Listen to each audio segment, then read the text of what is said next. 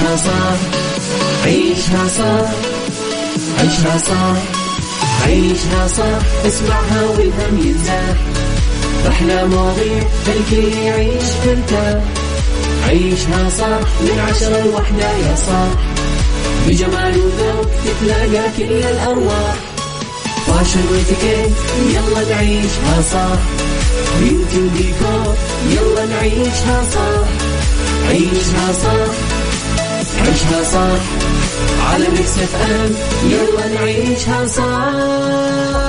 الآن عيشها صح على ميكس اف ام. ميكس اف ام هي كلها في الميكس.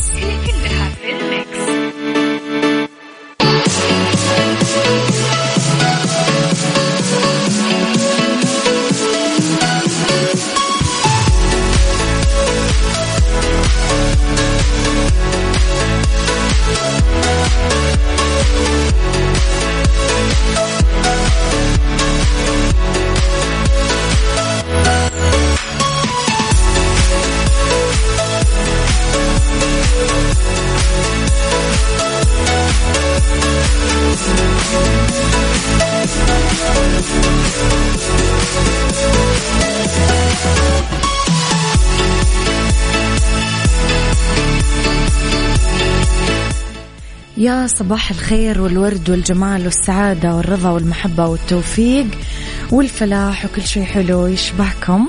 تحياتي لكم وين ما كنتم، صباحكم خير من وين ما كنتم تسمعوني. أرحب فيكم من وراء المايكل كنترول، أنا أميرة العباس في يوم جديد، حلقة جديدة، ساعات جديدة ومواضيع جديدة. طبعا ساعتنا تختلف، ساعتنا الأولى أخبار طريفة وغريبة من حول العالم، جديد الفن والفنانين وآخر القرارات اللي صدرت. ساعتنا الثانية قضية رأي عام وضيوف مختصين.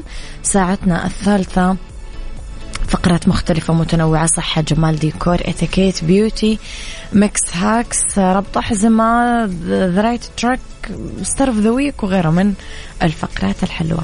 على تردداتنا بكل مناطق المملكة تسمعونا على رابط البث المباشر وعلى تطبيق ميكس اف ام. أكيد احنا دايما موجودين، تقدرون تتواصلون معنا دايما في السوشيال ميديا على ميكس اف ام راديو، تويتر، سناب شات، انستغرام، فيسبوك. جديدنا، كواليسنا، آخر أخبار الإذاعة والمذيعين. اعذروني أمس غبت عنكم بس كنت شوية مريضة، واليوم الحمد لله أحسن.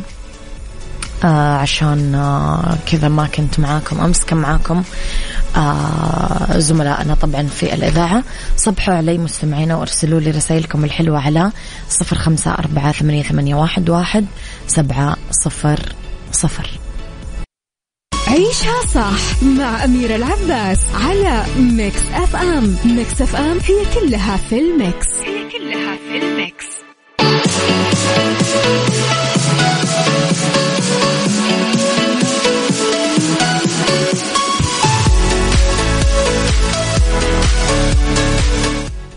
صباحكم خير مستمعينا. حظيت مساجد منطقة جازان باهتمام مشروع الأمير محمد بن سلمان لتطوير المساجد التاريخية عبر إدراجها في المرحلة الثانية للمشروع وإخضاعها للتطوير بأساليب إنشائية تعكس بوعي روح عمارة المنطقة وتراثها القديم. تتميز مساجد منطقة جازان بشخصيتها وسماتها الفريدة اللي تضفي على أهميتها الدينية قيمة تراثية تشكل رابط بين تاريخها القديم وحاضرها اللي يشهد ترميم استثنائي من قبل مشروع الأمير محمد بن سلمان لتطوير المساجد التاريخية. يهدف مشروع الأمير محمد بن سلمان لتطوير المساجد التاريخية لإعادة ترميم وتأهيل 130 مسجد بكل مناطق المملكة وإبراز أبعادها الحضارية والثقافية من خلال الحفاظ على خصائصها العمرانية الأصيلة. ينفذ المشروع أعمال مرحلته الثانية بتطوير 30 مسجد تاريخي موزعة على مناطق السعودية 13 بواقع 6 مساجد لمنطقة الرياض و5 مساجد بمنطقة مكة المكرمة، 4 مساجد بمنطقة المدينة المنورة، 3 مساجد بمنطقة عسير، مسجدين بكل من جازان والمنطقة الشرقية والجوف، ومسجد واحد بكل من نجران، القصيم، الباحة، تبوك، حايل والحدود الشمالية. أعتقد هذا من أروع المشاريع اللي مرت علينا. صباحك عسل يا أميرة الإذاعات كلها، والحمد لله على سلامتك، وحشتينا. مرادي من مكة، صباح الورد يا مرادي، وانتم كمان وحشتوني قوي قوي خالص خالص. عيشها صح مع أميرة العباس على ميكس أف أم. ميكس أف أم هي كلها في الميكس، هي كلها في الميكس.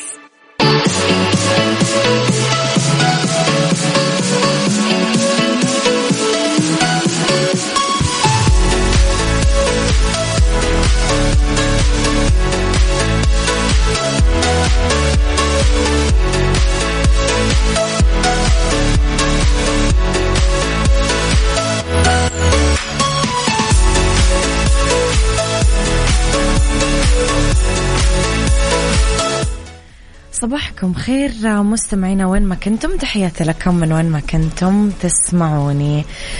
شارك نجوم مسلسل نون النسوة الكويتي أجواء بداية تصويره عبر حساباتهم الرسمية في السوشيال ميديا وكواليس العمل، مجيبين عن بعض أسئلة الجمهور حوله. أعلنت الفنانة غرور عبر حسابها الرسمي في إنستغرام عن بدء تصوير مسلسل نون النسوة، متمنية أنه يلاقي إعجاب الجمهور وأنها تكون بداية موفقة. وكان عبد العزيز من دني ممثل ومخرج كويتي نشر في إنستغرام وبدء العمل في منتصف الشهر على هذا المسلسل. وضح أنه كتابته تمت ب 2017 وممكن رح يعرض في شهر ديسمبر. يذكر أنه العمل من تأليف سلامة محمد، إخراج محمد الكاظم، يشارك في بطولته أمل محمد، باسم حمادة، شيخ البدر، هبة الدري، رانيا الشهاب، أميرة محمد، حسن المهدي، عبد المحسن القفاص، عبد الله الطليحي، ونواف نجم، ونواف العلي. أسماء حلوة صراحة. عيشها صح مع أميرة العباس على ميكس أف أم. ميكس أف أم هي كلها في الميكس، هي كلها في الميكس.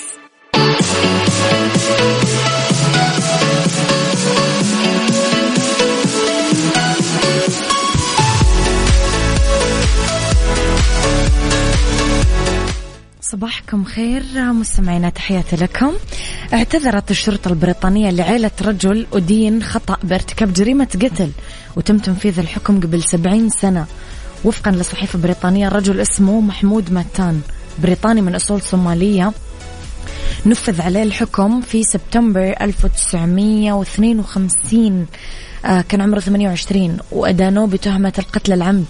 قبل تنفيذ الحكم حاول ماتان إثبات براءته مرارا بس ما نجح.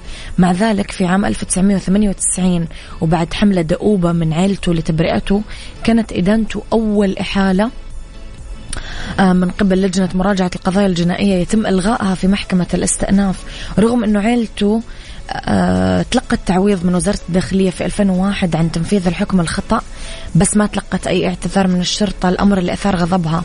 وكان هذا رغم عدم وجود أدلة من الطب الشرعي تثبت إدانته، ورغم أن الشهود دعموا أقواله وفقا لحفيدته تانيا اللي أشارت كمان إلى أنه ماتان كان يتكلم الإنجليزية بصعوبة، الأمر اللي صعب من قدرته للأسف أنه يدافع عن نفسه.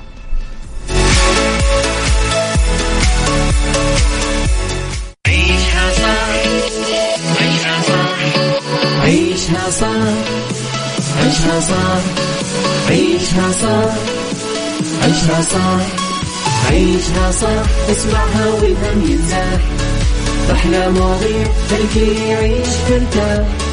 عيشها صح من 10 ل1 يا صاح، بجمال وذوق تتلاقى كل الأرواح، فاشل واتيكيت يلا نعيشها صح، بيوتي وديكور يلا نعيشها صح. عيشها صح، عيشها صح، على ميكس اف ام يلا نعيشها صح. الآن عيشها صح على ميكس اف ام. ميكس اف ام هي كلها في الميكس، هي كلها في الميكس.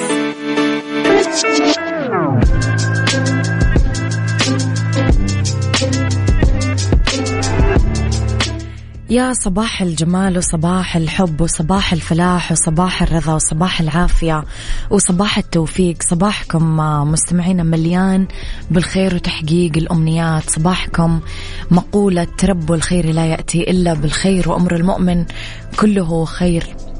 هذه الوعود الربانية اللي دايما تصبرنا وتحلي نفسياتنا وتذكرنا أنه كل ما هو حولنا خير وفي طياته خير وسيأتي إلينا بالخير بإذن الله تعالى. في هذه الساعة اختلاف الرأي لا يفسد لي الودي قضية، لولا اختلاف الأذواق أكيد لبارة السلع. توضع مواضيعنا دايما على الطاولة بالعيوب، المزايا، السلبيات، الإيجابيات، السيئات، الحسنات، تكونون أنتم الحكم الأول والأخير بالموضوع. بنهاية الحلقة نحاول أننا نصل لحل العقدة ولمربط الفرس.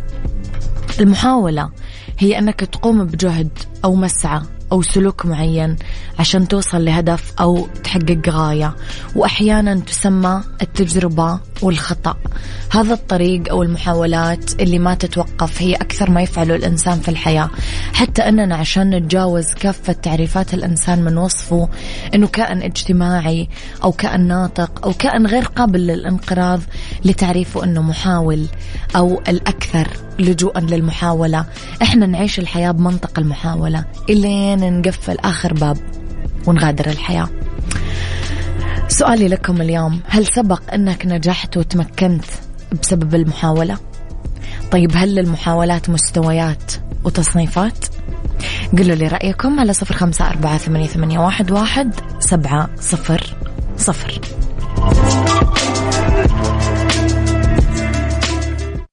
عيشها صح مع أميرة العباس على ميكس أف أم. ميكس أف أم هي كلها في الميكس.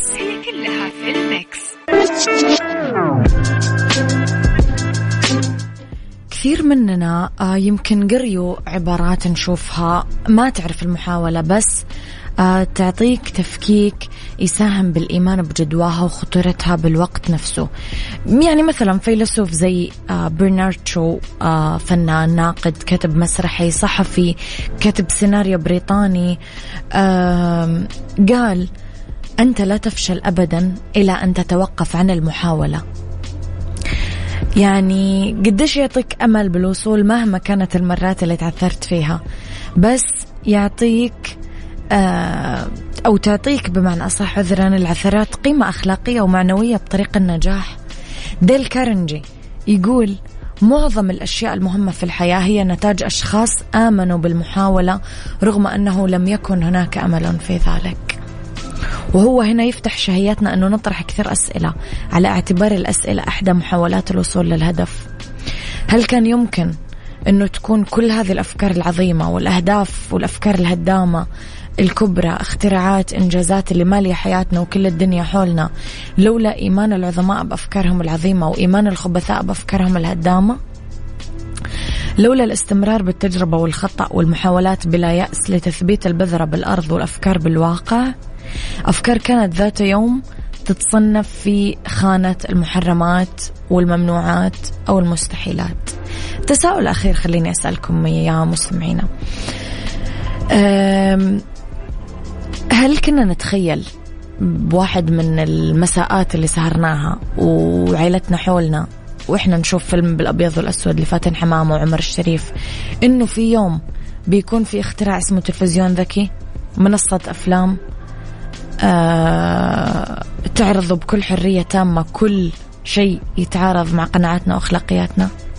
هذه اسمها قوة المحاولة، ولا إيش رأيكم؟ عيشها صح، عيشها صح، عيشها صح، عيشها صح، عيشها صح، عيشها صح، اسمعها والهم ينزاح، أحلى مواضيع الكل يعيش ترتاح. عيشها صح من 10 ل1 يا صاح، بجمال وذوق تتلاقى كل الأرواح، فاشل واتيكيت يلا نعيشها صح، بيوتي وديكور يلا نعيشها صح. عيشها صح، عيشها صح، على ميكس اف ام يلا نعيشها صح. الآن عيشها صح على ميكس أف أم. ميكس أف أم هي كلها في الميكس. عافيتك ضمن عيشها صح مع أميرة العباس. عافيتك برعاية المركز الطبي الدولي على ميكس أف أم.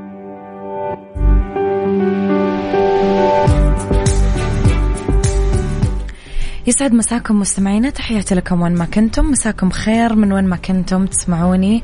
طبعا كل يوم ثلاثاء أكيد في الساعة الثالثة يكونون معانا المركز الطبي الدولي، تحديدا في فقرة عافيتك. اسمحوا لي أرحب بضيفي في الاستوديو اليوم دكتور رأفت موصلي، استشاري الأطفال حديثي الولادة من المركز الطبي الدولي. يسعد مساك دكتور. أهلا وسهلا، مساء النور، حياك الله. نرحب فيك في الاستوديو اليوم.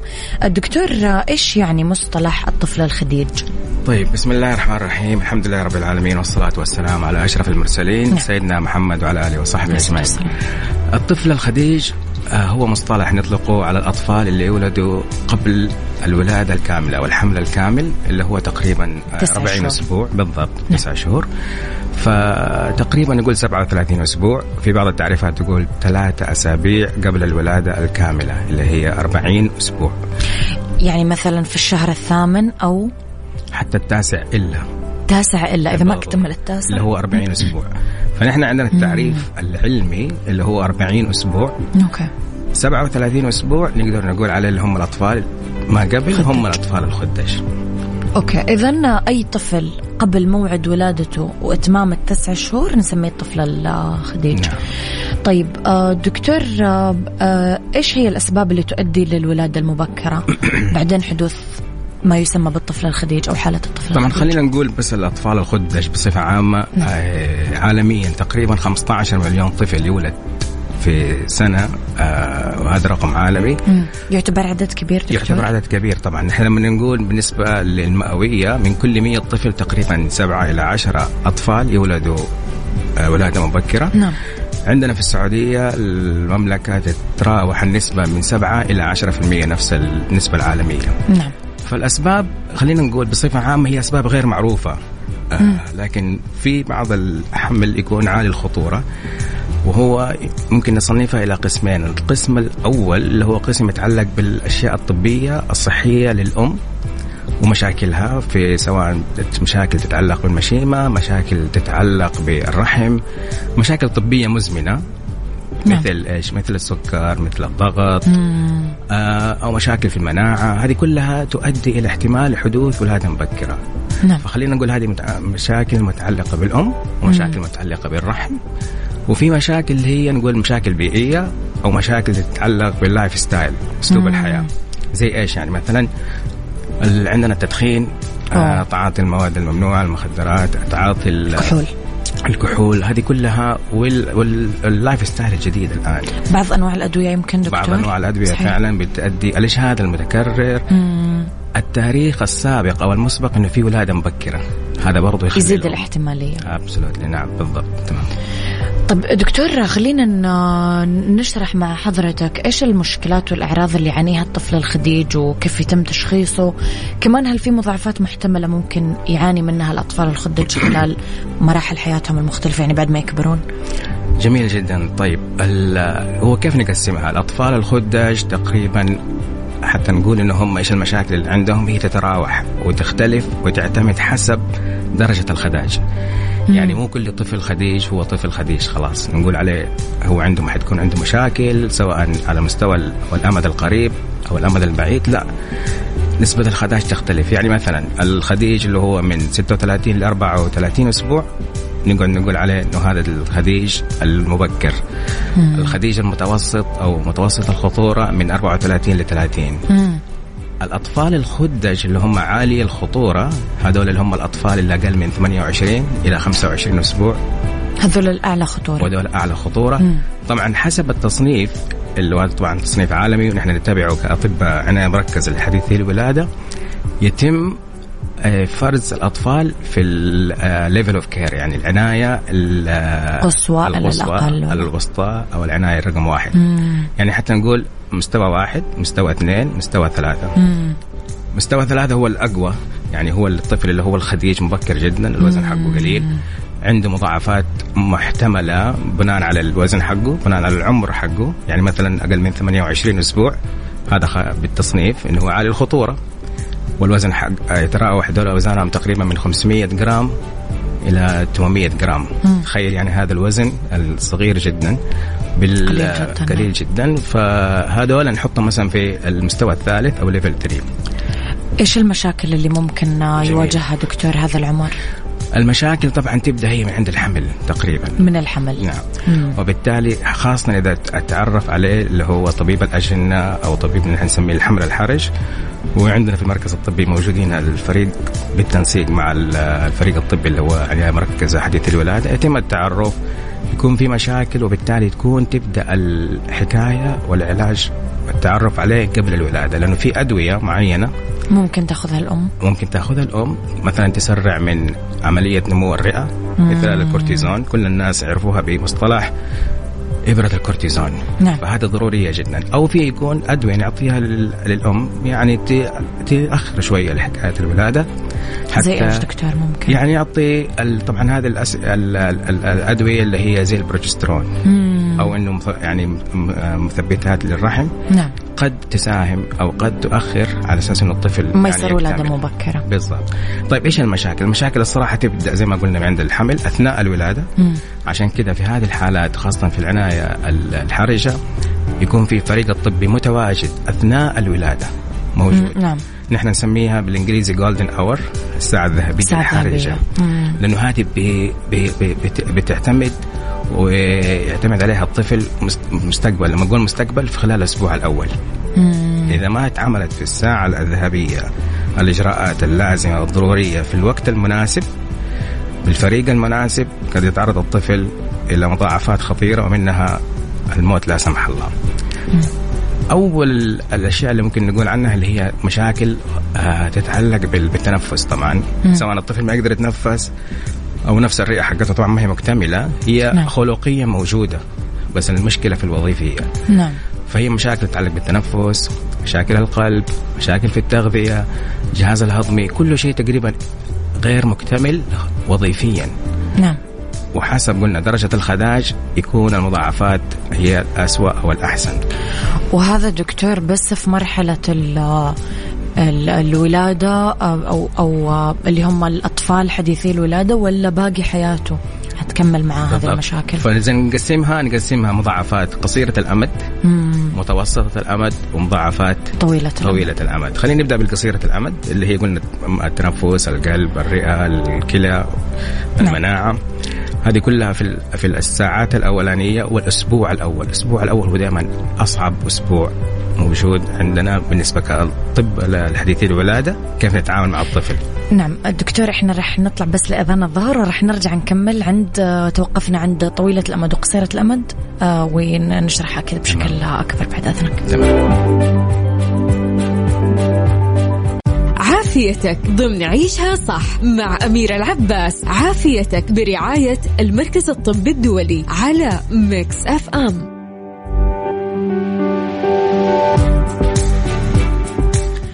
تحياتي لكم وتحياتي مجددا لضيفي دكتور رأفت موصلي، استشاري الأطفال حديثي الولادة من المركز الطبي الدولي. دكتور، قبل الفاصل كنا نتكلم على المضاعفات والمشاكل والأعراض. نعم. وحضرتك قسمتها لطويلة الأمد وقصيرة الأمد، فلو ممكن نرجع نشرحها للناس. نعم. طيب بس عشان نختصر حكاية قصيرة الأمد للأمهات اللي بيسمعونا الآن، هي كل الأعضاء مكتملة، لأنه هذا بيجيني السؤال دائما. نعم. لكن وظيفيا غير مكتملة، وحسب درجة الخداج هي بتحدد. يعني في رئتين بس وظيفيا ما بيعملوا، في قلب وظيفيا الوظيفة حقته أقل من المتوقع، الجهاز الهضمي، الكلى وقيسي على ذلك، تمام، بما فيهم الجهاز المناعي اللي هو من أهم الأجهزة اللي ممكن تواجه الطفل في خلال وجوده في العناية المركزة. وهذا ينقلنا إلى المضاعفات المتوسطة الأمد. لما نقول متوسط إيش يعني؟ بعد الأسبوع الأول. طبعا المضاعفات القصيرة الأمد مو معناته أنها هي تنتهي، لا، هي continuation، هي عبارة عن استمرارية، بس هنا يكون دورنا نحن أنه هي نعمل على استقرارها وتقليل المضاعفات اللي تنتج منها. يعني مثلا في أدوية للتنفس للرئة، في أدوية للقلب، ممكن نعيدها، ممكن نلاحظ كيف نمو الرئة الوظيفي، ونفس الحكاية مع القلب. بالنسبة للمضاعفات المتوسطة نحن بنقول تقريبا تبدأ من الأسبوع الأول. هنا نبدأ نحن نهتم بإيش؟ بالتغذية، تغذية الطفل الخديج. طبعا ما يقدر يتغذى عن طريق الفم، فهنا كل التغذية من المغذيات، وجزء كبير منها طبعا عن طريق الأنبوبة من الفم أو من الأنف عشان توصل للمعدة. كل ما يكون أسرع الغذاء، كل ما يكون حليب الأم هو العامل الأساسي في التغذية، كل ما سبحان الله الطفل ينمو بصفة اضطرارية تشابه وجود الطفل الخديج لما يكون في الرحم، وفي نفس الوقت تزود المناعة وتساهم في نمو كل الأعضاء وظيفيا بما فيها الرئة، القلب، الجهاز الهضمي خاصة، والمناعة طبعا في الأخير. وطويلة الأمد دكتور؟ طويلة الأمد الجهاز المناعي دائما نحن عندنا مشاكل. تمام. طويلة الأمد نحن تبدأ تقريبا من الأسبوع الثالث وفوق حسب قلنا درجة الخداج. طويلة الأمد مشاكل تتعلق بالدماغ، المخ، المهارات الحركية، المهارات الذهنية، والمهارات الاجتماعية لما يكبر الطفل سواء في المدرسة في الأول أو في الجامعة. كل هذه طبعا والسلوكية طبعا نضيف إلى ذلك. فهذه كلها مشاكل، وطبعا مشاكل تتعلق بالسمع، مشاكل تتعلق بالنظر، فهذه كلها نحطها تقريبا تحت الجهاز الحسي أو العصبي. رقم 2 الجهاز بالضبط. هذا يكون في برنامج متكامل للفحص ودوري على بصفة دورية للأطفال في هذا الأعمار. دكتور نبغى نسأل إيش الأسباب اللي تؤدي للولادة المبكرة وبعدين حدوث حالة الطفل الخديج؟ واحد من الأسئلة اللي جتنا هنا، احنا سألنا أوريدي هذا السؤال. نعم. بس واحد من الأسئلة اللي جتنا الدكتور إنه هل الحمل في وقت متأخر، يقصدون مثلا بعد 38 أو بعد 40 سبب في هذا الموضوع ولا غير مرتبط فيه؟ لا طبعا هذا غير مرتبط. نحن كل ما نبدأ نبعد عن 37 نحن نسميها إلين 40 نسميه نير تيرم. عندهم مشاكلهم بس مشاكل بسيطة يعني. بس مو من ضمنها هذا الطفل الخديج. دكتور حضرتك ذكرت كلمة برنامج علاجي أو بروتوكول طبي معين. إيش البرنامج المتبع لعلاج ورعاية الطفل الخديج؟ جميل. طبعا البرنامج هذا خلينا أعرج على نقطة إنه لازم يكون الأطفال دول يولدوا في مراكز مرجعية، مراكز متخصصة. مو كل وهذا سؤال بيجيني كثير. مو مستشفى عادي يعني. مو مستشفى عادي. بيقول لك المستشفى الفلاني، طب المستشفى الفلاني هل هو عنده هذا التخصص؟ هذا التخصص. وخاصة نحن نقول عليه العناية من المستوى الثالث. لازم يكون مستشفى. وطبعا الآن في معايير وتقييمات بتعطى لهذه المستشفيات، حتى ممكن أي أب أم يروح يراجع ويشوف هل هذا المستشفى بيقدم هذا النوع من العناية أو لا. فضروري جدا إنه هذه المستشفى تكون مرجعية، تكون متخصصة في هذا النوع من استقبال الحالات. ومو بس بالنسبة للأطفال، لا، بيبدأ من الفريق الطبي اللي هو حق الأجنة، وطريق الفريق اللي نسميه فريق الأجنة وفريق الحمل العالي الخطورة. تمام. طبعا الآن هو ده الفريق عبارة عن نوعين من الأطباء، الحمل الخطر ودكاترة الأطباء الحديثي الولادة. متى يتم التعرف إنه هذه الأم، خلينا نقول مثال مثلا اللي هم أطفال الأنابيب، أول الطفل اللي هو عند الأم عندها في مشاكل في نفس السائل الأمنيوني، فهذا في علامات إن في ممكن تسير حدوث ولادة مبكرة. هنا إيش يصير هنا زي ما تقولي ريد فلاج، هنا في علامة، يلا علم أحمر، خلاص انتبهوا. عندنا في فريق متخصص يتواصل مع أطباء حديثي الولادة بما فيهم التمريض، الأخصائية الاجتماعية، حقة الرضاعة. نسوي اجتماعات بصفة دورية ونتناقش جميع الحالات اللي هي قد تكون فيها ولادة مبكرة. يتم رسم خطة علاجية متكاملة شاملة، مو بس للطفل، لا فقط للأم وحتى الأب كمان. يتم يعني دراسة تامة إنه إيش احتياجاتهم، سواء إذا عندهم أسئلة، القلق، الهواجس اللي عندهم موجودة، هذه كلها يتم دراستها ويتم الإجابة عليها. ففي مو بس نحن كأطباء أو فريق طبي يجتمع، لا، في كمان برضو اجتماع مع نفس الأب والأم يتم مناقشة جميع كل الأسئلة هذه. يعني دكتور برنامج عام وشامل يشمل كل الأطراف. أنا دكتور رح نرجع نتكلم عن موضوع الأم والأب لأنك قلت كلام رائع جدا، بس الناس ما سمعته، إن شاء الله رح نعيده أنا وياك نهاية الحلقة. قلت كلام يعني أعتقد يا دكتور ممكن يغير حياة كثير ناس يمكن محبطة. دكتور، متى يبدأ دور استشاري الأطفال حديثي الولادة بالتعامل مع الطفل الخديج؟ جميل. حضرتك ذكرت أنه مرة مهم ننتقي المستشفى اللي بتولد فيها الأم، لأنه بناء على ذلك نعم أكيد راح يكون العلاج إن شاء الله نتيجته أفضل. صحيح. وهذا يأكد على النقطة قبل قليل قلناها، إنه هو يبدأ مع الدكتور حق النساء والولادة حق الحمل الحرج، يبدأ يتعرف على الأب والأم قبل حتى ولادة الطفل، يبدأ يرسم هو الخطة العلاجية، يبدأ يقول كل الأشياء اللي هي محتملة عند الولادة، زي ما قلنا الساعة الأولانية الساعة الذهبية، إيش يتم فيها من تقديم، سواء كادر بشري، سواء أجهزة، سواء الأدوية، سواء القسطرة المفروض يتواجد في الساعة الأولانية، كل دي يتم مناقشتها مع الفريق وتجهيزها طبعا خاصة في الساعة الأولى، وبعدين طبعا ننقل الطفل إلى العناية المركزة للحديثي الولادة. نعم.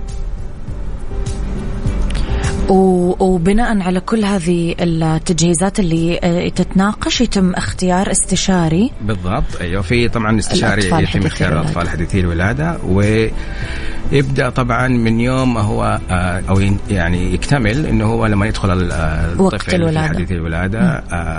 نحرص تماما إنه الطفل من يوم ما يولد حتى لو هو خديج، لو سمحت علاماته الحيوية إنه الأم تبدأ تمارس على الأقل تحضنه. طبعا الرضاعة نقول يعني إذا كان سمح طبعا في أول ساعة، لكن إنه أول ساعة ضرورية جدا تمسك يده. يعني لو الطفل بكي حتى لو كان خديج نمسك الطفل، وهذه من أجمل اللحظات اللي ممكن يشوفها طبيب الأطفال، إنه يمسك الطفل وهو الدكتور حق النساء والولادة ونحطه على الأم وتحضنه.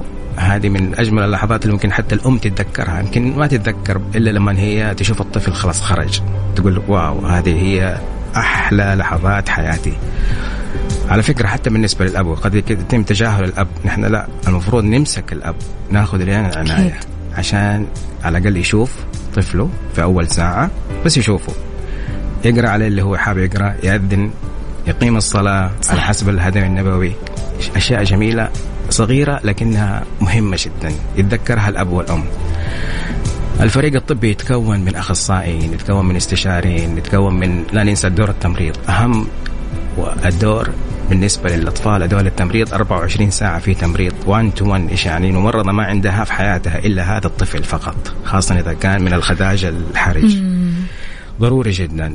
في اجتماعات دورية مع الأب والأم، الزيارات مسموحة 24 ساعة خاص فقط للأب والأم، لأنه عنايتهم ودورهم مهم جدا، مو بس للنفسي، وطبعا هو مهم النفسي، وللمهارات الذهنية التي تتكون السلوكية، تقليل مشاكل التوحد، تقليل مشاكل الأشياء اللي تتعلق بالADHD، فرط الحركة وتشتت الانتباه. هذه كلها مهمة جدا. نحرص دائما أن يكون الأم والأب جزء مهم من الفريق العلاجي. هذا بالضبط دكتور. سؤال القادم، قديش الأم تقدر تزور طفلها خلال فترة وجوده في المستشفى؟ هل في شروط معينة لزيارتها؟ هل ممكن تتنوم مع الطفل؟ تمام، سؤال مرة جميل. الأم والأب، الأم خاصة نقول أقل حاجة وقت ما يكون الحالة الصحية تمام استقرت بالنسبة ليها، تعالوا زوروا طفلك 24 ساعة تقدر تكون معه. أقل شيء 4 ساعات، لأنه 4 ساعات هذه ما جات من فراغ، جات من دراسات. 4 ساعات تقعد مع الطفل، مو بس تقعد تتفرج في الحضان عليه. نحن دائما نقول لها لا، فكي نفس الباب حق الحضان الصمطوط هذا، أمسكي طفلك، تكلمي معاه، أهرجي معاه، حتى يحس فيها. وسبحان الله، حتى كانوا هنا يعني في بعض الناس يقول ماجيك تاتش، وفي ناس بيدرسوا هذا الشيء دراسات. هذا مو أمهات تتحسن، نشوفها نحن، وفي دراسات وجدت الشيء ده. فما بالك بالأم، سبحان الله، شيء عجيب. والأب دكتور، والأب نفس الحكاية. ما ننسى الأب دائما موجود جدا. على فكرة أنا كنت كأب برضو، طفلي كان خديج والله، وتعاملت معه مو كطبيب، تعاملت معه كأب وكان عندنا طبعا مو كان عندنا، موجود ما زال، انه هو نسميه كانجرو كير، عناية الكنغر. ايش يعني الكنغر؟ الكنغر بيحط الطفل حقه فين؟ في الجيب حقه، في الجيب حقه يحضنه طول الوقت. بالضبط. فنحن نحاكي عملية الكنغر. ليش؟ عشان يصير البوندينج بالنسبة للأم مع الطفل، مو بس الأم، حتى لو الأب نقول له تعال اقعد. دكتور، جاك البيبي قبل تخصصك ولا بعده؟ لا بعد التخصص. طب حلو انه انت يعني كان اوريدي عندك معرفة كبيرة اكيد بالضبط، بس بنفس الوقت حاولت افصل، وهذا ساعدني كثير. تفصل تخصصك عن ابوتك. تخصص اب فقط لا غير، وبناء على التجارب اللي انا شفتها امارس كل حاجة انا اقولها للابهات. الان هذا دوري، انا اقولها لنفسي واطبقها بنفسي. تفرق سبحان الله ان تحط طفلك سكين تو سكين، مو بالهذا وانس انه هو علاماته الحيويه تكون مستقره، التنفس حقه خليه يلمس وتحط على الصدر. يا الله، الحلقة عاطفية جدا دكتورة، راح تبكينا. إيش شروط دكتور خروج الطفل الخديج من العناية المركزة؟ يمكن هذا السؤال الأهالي يسألونكم. صحيح، كثير حتى من أول أيام الولادة أو أيام أول الأم تشوف إن الطفل خديج، وهذا من أكثر الأسئلة اللي تأرق الأم. متى دكتور يخرج الطفل؟ صح. طيب هو طبعا حسب درجة الخداج زي ما قلنا نرجع دائما، لكن كذا بالعام نقول حسب العمر التصحيحي للطفل. قلنا قبل كده ان هي 37 اسبوع، مو شرط تقعد 37 اسبوع، نحن نقول اقل شيء 34 الى 36 اسبوع. بالمعايير التاليه: رقم 1 طبعا انه يتنفس تنفس طبيعي، لا يحتاج لا اجهزه تنفسيه ولا اكسجين، يقدر يحافظ على درجه حراره جسمه الداخليه، وهذه من اهم انه ما تتغير. ابسولوتلي. فقبل الخروج نخرج الطفل من الحضانه ايام 2 4 5 أيام، هل هو يقدر يحافظ على درجة حرارة الجسم 36 إلى 37؟ رقم 3 يكون الطفل الوزن حقه معقول إنه هو يقدر يخرج ويشافي الحياة. ورقم 4 اللي هو أهم شيء، وهو ممكن اللي أخر ويخلي الأمهات يقلقوا، اللي هو ما قدرة الطفل إنه يأخذ الغذاء عن طريق فمه. يعني يقدر يرضع بالرضاعة، يقدر يرضع عن طريق الصدر بالنسبة لحليب الأم. فهذه تقريبا هي أصلا في العادة أهم علامة. تقريبا هي تكتمل على 36 أسبوع، فعشان كده هي اللي تأخر الطفل إنه يقدر يرضع عن طريق الفم. فهذه هي باختصار هي العلامات الأساسية اللي بناء عليها يقدر يطلع الطفل من صحيح. العناية المركزة. صحيح.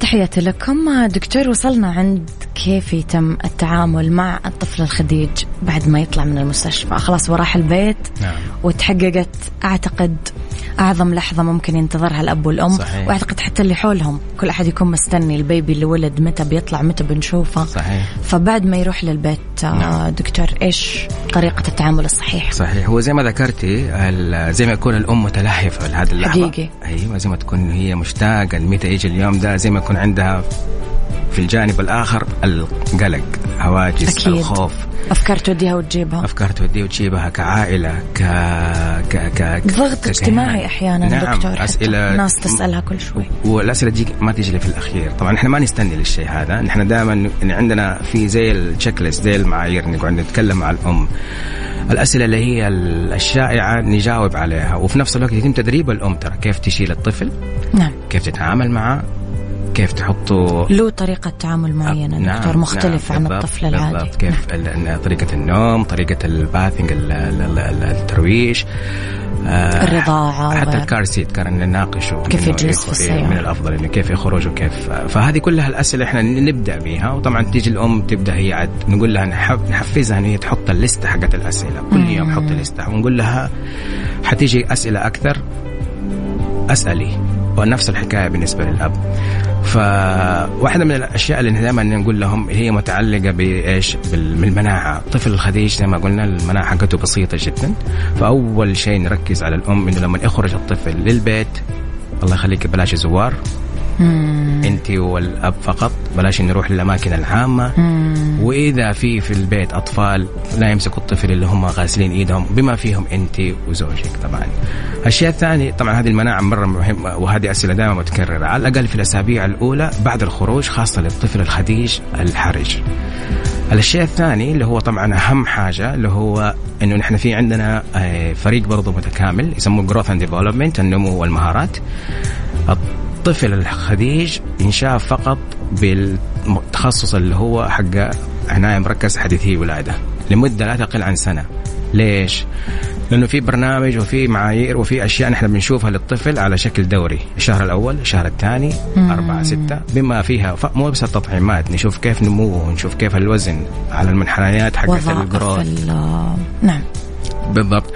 نشوف كمان الأشياء اللي هي المتعلقة بالجهاز العصبي، النمو الحركي، النمو الذهني، سمع ونظر. ممتاز. خاصة السمع عند الخروج لازم يتم فحص السمع، وكذلك النظر، وخاصة في أول قبل الخروج وبعدها بشهر، وهلما جرى حسب درجة الخداج. رقم 3 اللي هو دائما نقول له حليبك أحسن، مو عشانك من الصناعي. بالضبط، مو عشانه الطفل خديج من رضع صناعي، لا، ممكن نكمل عليه بالصناعي حسب الوزن، نعيد مرة ثانية، لكن الأفضل وجد علميا وأثبت حليبك أنت.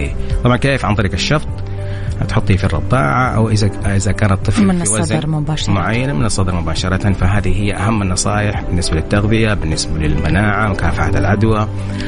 والفريق الطبي والزيارات مهمة جدا لتطمين الأم، عشان الأسئلة والإشاعات اللي بتنتج حتى بعد الخروج يتم الإجابة عليها. وفي كل عيادة تطعيمات ضروري جدا إن الطفل يأخذها الحق الخديج. نحن نتكلم هنا مو بس التطعيمات الضرورية الروتينية، لا، في تطعيمات للطفل الخديج خاصة، منها نسميها تطعيم الRSV، تطعيم الانفلونزا لما يصير الطفل قريب من 6 شهور. فهذه كلها برنامج متكامل عندنا في نفس الفريق يكون يوفرها للطفل الخديج. حلو. عند الخروج. بعض الأمهات يسألوا برضو كيف دكتور نهتم بالجلد، نهتم بصفة عامة. خلينا نقول كل المعايير اللي تأخذها الأم عشان تمنع حدوث لا قدر الله الموت المفاجئ اللي هو يسموه السدس، نتبعها هنا مع الطفل الخديج، لأنه هو برضو معرض. يعني ما ينام الطفل على بطنه، ينام على ظهره، ضروري جدا. وهذه مهمة النقطة اللي حقولها الآن لكل الأطفال الخدج، الأمهات، التدخين السلبي، ما حد يدخن جنبه بتاتا. بالضبط، أيوة، لا تدخين سلبي، لا تدخين سواء دخان أو شيشة أو معسل ولا شيء أبدا تماما، لأنه هذه بتضر وقد تسبب لا قدر الله موت مفاجئ، نوبات المفاجئ. فهذه نبعد عنها. البخور، العطور، نفس الحكاية، هذه برضو يسموها مهيجات للجهاز التنفسي، بقدر الإمكان الله يرضى عليكم نبعد عنها. دكتور، جينا عند يمكن أهم نقطة في حلقتنا اليوم. أنا تحت الهواء كنت قاعدة أقول لك أنه أنا أعرف خدج، وكنت قاعدة أسألك دكتور ليش بيمرضوا كثير، أو دكتور مناعتهم ضعيفة، فأنت صححت لي المعلومة وقلت لي لا، مو دايما. صحيح. وكملت بعدها بكلام جدا حلو دكتور، يا ريت لو نقدر نعيده، لأنه راح أعتبره هو النصيحة اللي راح تتقدم لكل حامل عندها خبر أنها راح تولد ولادة مبكرة، أو كل أم عندها طفل خديج. وقلت لي كلام عظيم والله دكتور. الله. طيب، بصفة عامة الرسالة اللي بوجهها طبعا مو كل طفل خديج حسب درجة الخداج، هذا أول حاجة. لما نحن تسمع كلمة خديج، تقريبا كل الأمهات اللي هم معرضين للطفل الخديج أو عندهم طفل خديج الآن ولد، تلاقي عندها قلق وخوف غير مبرر في معظم هذا. فنحن دائما نقول إنه مو كل الأطفال خدج، في فئات حسب المستوى الأول، الثاني، الثالث، حسب الوزن عند الولادة، حسب استجابته للعلاج. هذه كلها عوامل نحن لما نتكلم في مناقشتنا مع الأم والأب نحطها في الاعتبار. مو بس إنه هو العمر فقط، لا، في الوزن، مضاعفات اللي صارت في أول ساعات الولادة، اللي بعد كده كيف نموه. في نقطة اللي هي نحن قلناها، درجة إيمانك وثقتك في الله سبحانه وتعالى، درجة إيمانك إنه هذا الطفل الخديج باللي عنده كل المشاكل اللي ذكرت، قد ايه انت شايفته في المستقبل حيصير حيعيش ويتحسن. حيعيش في حالات ما تتخيلي كنا بنشوفها 24 و25 أسبوع. نحن كطاقم طبي بناء على الخبرة حقتنا الرقمية، خلينا والتجارب نقول والتجارب بالضبط، نقول إن هذا الطفل ما يعيش، حتى ما نقول معه مشاكل، ما يعيش في أول أسبوع. نفاجأ بسم الله الرحمن الرحيم اليوم الثاني، الثالث، الرابع، تلاقي هنا في ملاحظة لازم أقولها للسادة المستمعين والمستمعات. ثقة الأم، هدوءها في نفسها، هدوءها في الله سبحانه وتعالى، شيء يدرس. وهذا أنا أقوله دائما للأخصائيين عندي والفريق بما فيهم التمريض، أقول لاحظوا سبحان الله كيف الأم تمسك طفلها، كيف الأم كونتنت هادية، كيف تمسك الطفل حتى بعضهم يقعدوا يقروا قصص قرآن غريب مرة. لكن هذا وبعض معظم الأحيان، ما أقول لك بعض الأحيان، معظم الأحيان ما حد يقول لها إنه هي تسوي كذا، بالفطرة قاعدة بالفطرة هي بتسوي كذا. والأب مؤمن يقول لك لا والله خلاص أنا طفلي كذا حيصير.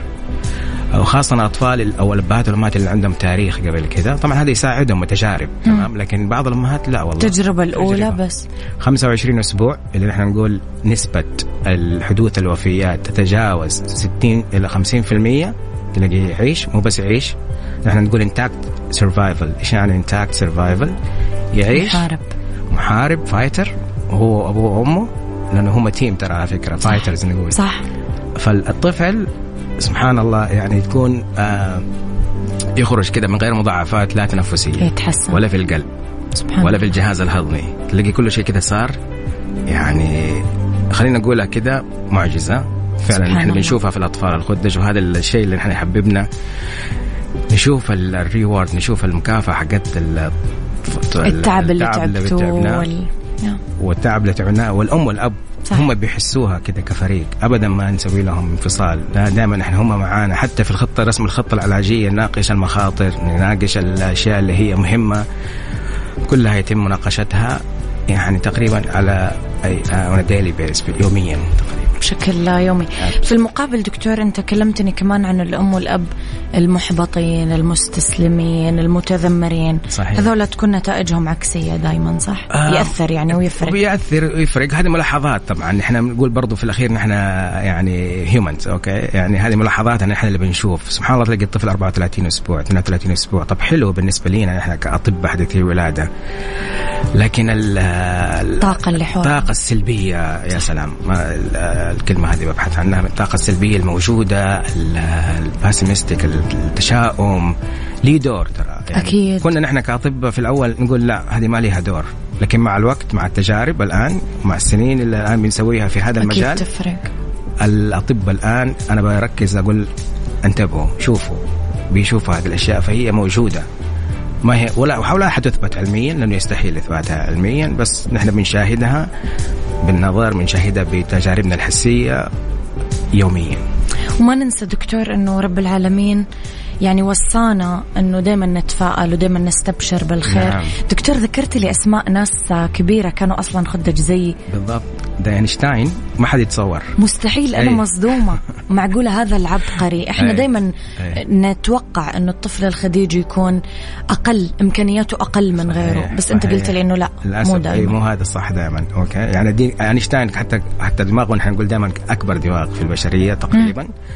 دماغه كبير طبعا. احنا نقول الطفل الخديج دائما مقارنة بجسمه النحيل يبان انه رأسه كبير اكبر من جسمه. أينشتاين كان من الاطفال الخدج في عدة مشاهير، عدة قصدي فنانين خلدهم التاريخ سبحان الله، سواء محاربين، سواء فلاسفة، سواء مفكرين في الرياضيات، إسحاق نيوتن فور إكزامبل. عندنا اللي ما كنت أتصور أنا، ودائما أشوف ليش حجمه صغير كذا. مين؟ نابليون بونابرت. حقيقي دكتور؟ نعم بالضبط. أيوه هذا اللي قاد العالم، اللي قاد أيوه الحملات الأوروبية وفرنسا وزي كذا. وكان يقول دائما إن هم يقولوا إنه هو السمول ميدجت بيرسون. صح. أيوه إنه كيف هذا الحجم الصغير سوى كل هذه الإنجازات. فهذا لازم نقولها للأمهات والأبهات، مو كل طفل خديج معته حيكون، لا تفاعلي، في موجودين في القائمة ترى تطول حق الأطفال. هذا مجرد بس الثلاثة الكبار يعني. دكتور شكرا على هذا الأمل. يا رب كل ست محبطة أو كل أم كل حامل تكون قاعدة تسمعك اليوم. حقيقي أنا ما لي علاقة بالموضوع، بس كثير عطتني طاقة وعطتني أمل، وأتمنى كل شخص محبط اليوم يكون تغيرت قناعاته وتحسنت أفكاره. يعطيك ألف عافية دكتور، لذلك العلم موجود، أنتم دايما خير معلمين. الله يعافيك. دكتور رأفت موصلي، استشاري الأطفال حديثي الولادة من المركز الطبي الدولي، نورت حلقة اليوم. يعطيك العافية دكتور. الله يعافيك. تحياتي لك.